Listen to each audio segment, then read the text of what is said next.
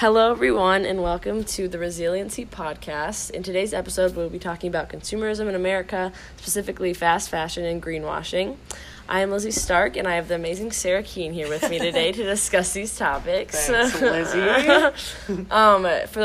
For those of you who don't know, greenwashing is when a company provides misleading information about how its products are environmentally friendly and sustainable, and it is typically false advertising for the most part. Yeah. But yeah, we were just talking about today that, for example, H&M took what? Yeah. So I, right when Lizzie and I were talking about it this morning, it was interesting because I get so many ads on my phone. Just like I feel like every time I open any social media, it's just like ad after ad for like sustainable companies or what pose themselves as sustainable companies. And it is hard to navigate it because it's like, okay, pretty much everything now is like, it says it's eco-friendly. It says it's, somehow sustainable. And it's like, they really make you do so much work diving into it. Like, they make you look it up and do the research. And it's like, I'm willing to do that. But to expect all Americans to... A lot of people aren't willing to do that. Most people aren't willing to. And so the dangerous thing about greenwashing is that so many people do fall into it, right? It works. And so companies keep doing it. But with the H&M one, I think I just mentioned to Lizzie this morning, I was like, actually I saw that H&M has I just got an ad for them and it was like, oh, eco-friendly now. Like H&M is making moves to be more eco-friendly. And neither of us have really looked into it. So I think Lizzie did look it up on an app that she has, and it says that they're under it's a star rating. Yeah. So they are doing some things, but in my head I was like, H&M, I feel like they are not an eco-friendly, brand name or whatever, or brand, and so it just caught me by surprise. I was like, this is for sure greenwashing. I was like, I feel like this is false advertising. And then I mentioned the fact that it's sometimes it's yes, sometimes they're probably lying, but sometimes it's also they probably do one thing that is better for the environment. They use one material in, a certain line of shirts, and then they're like, okay, now we're a sustainable company. And it's no, it goes far, you have to do a lot more than that. But they're able to claim that just because they have It's not technically lying, but it's because it's all a relative term. Very misleading. Right. To say you're an eco-friendly company is relative, right? There's not something out there that says you need to be doing this amount of these things to make you eco-friendly, and so it's interesting. Yeah. And with consumerism, I feel in our system, we portray the message that if we don't own or buy a lot of stuff, we don't have value in the system. Yeah. And so everyone just is buy. I need this to so I can show to my friends that I, you know what I mean? It's just this endless cycle of just buying, consumerism. Buying, and buying. It's terrible. Yeah. It is pretty bad. It's right. A big, that's why we're in the, the terrible situation we are sustainability wise.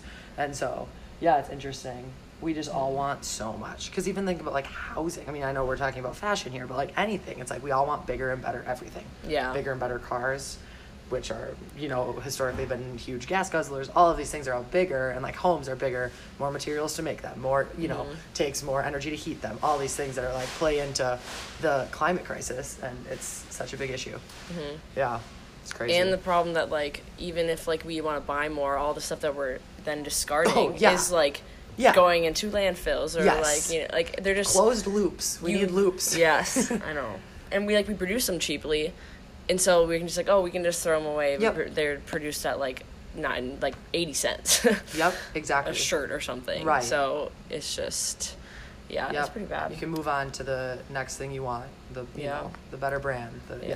And I feel everyone goes throughout their daily life just failing to realize how it affects other people, because everyone in America, everyone in we don't think about all the people that are making our shirts are in Bangladesh or in all these developing countries where we don't see the any of the factories that they're made in, unless we watch a documentary or something. Right. But we're not seeing the direct effects of it to other people, so we're whatever, you can always claim ignorance and that you didn't know, that you don't which is just so stupid, because you can't claim at this point. It's so in the information, if you just have to pay attention. If you just pay attention, that's it. And do your job and don't be lazy. Yeah, and it should be part of our jobs as human beings, as people that live on this earth, like, Yeah. to do the work and be better about this stuff. But, we are the minority as far as seeing it in that way, right? Yeah. Like, the majority of people don't see it that way, which is, it's frustrating.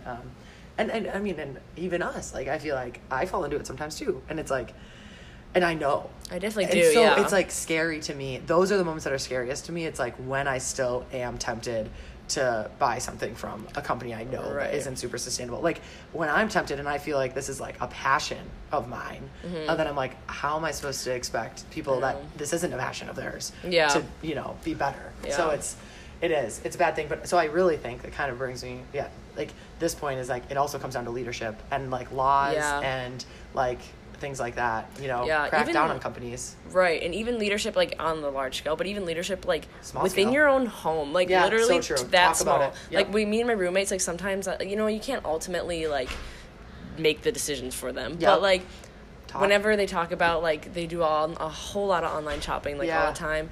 And I know, like, a very large majority of my stuff is, like, hand-me-downs or, like, thrifted. And, like, there are some things, but, like, I've kept it for a long time that obviously aren't from brands. Like, I'm definitely guilty of it, for sure. Yeah. But, like, they'll always, like, ask, like, oh, should I get this? Should I get that? And I'm like, like, it's really cute, but, like, you could also really find something from, like, Goodwill. Go to, literally. like, or, like, literally anywhere that's, like, a better brand. Like, a more sustainable brand. And so sometimes just, like, trying to convince your just, like, people in your life to be better, true. or, like, look into it. And that's such a true thing. Yeah. And honestly, even having the knowledge, like, even if every individual who does care could have a few brand names that they know are more sustainable, that then they could be like you said, in that exact scenario, be like, but you could also get something similar from this other, place that is better, and, like, actually have that information for them, and they'll be like, oh, I've never heard of them, and then maybe they start falling in love with that company. I think that's important.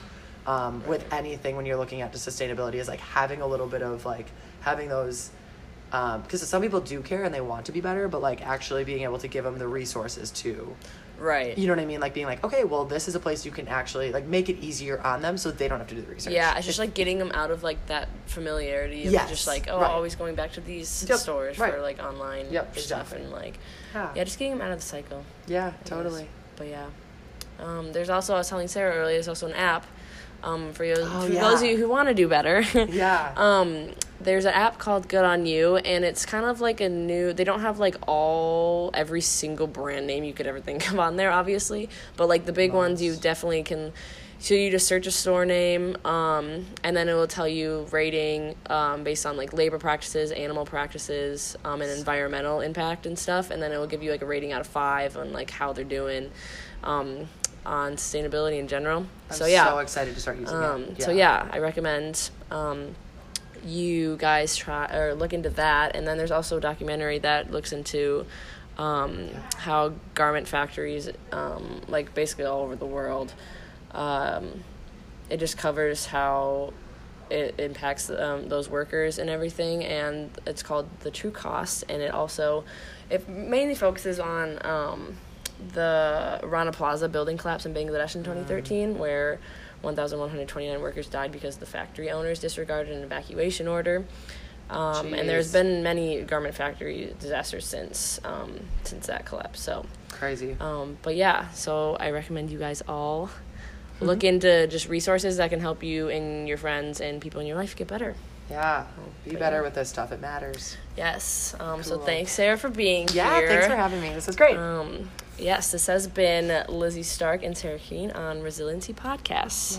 Thanks for listening.